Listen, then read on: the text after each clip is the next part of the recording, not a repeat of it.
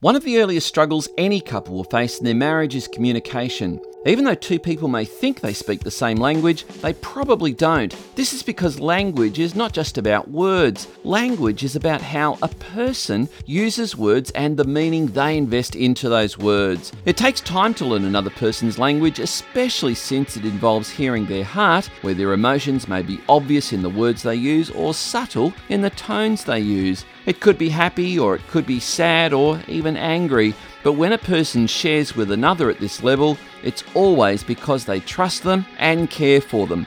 This also applies to our most important relationship, our relationship with God. It takes time to learn God's language, which we can read in the Bible, and in so doing, we'll soon learn that He too longs to communicate with us from an infinite heart of love for us.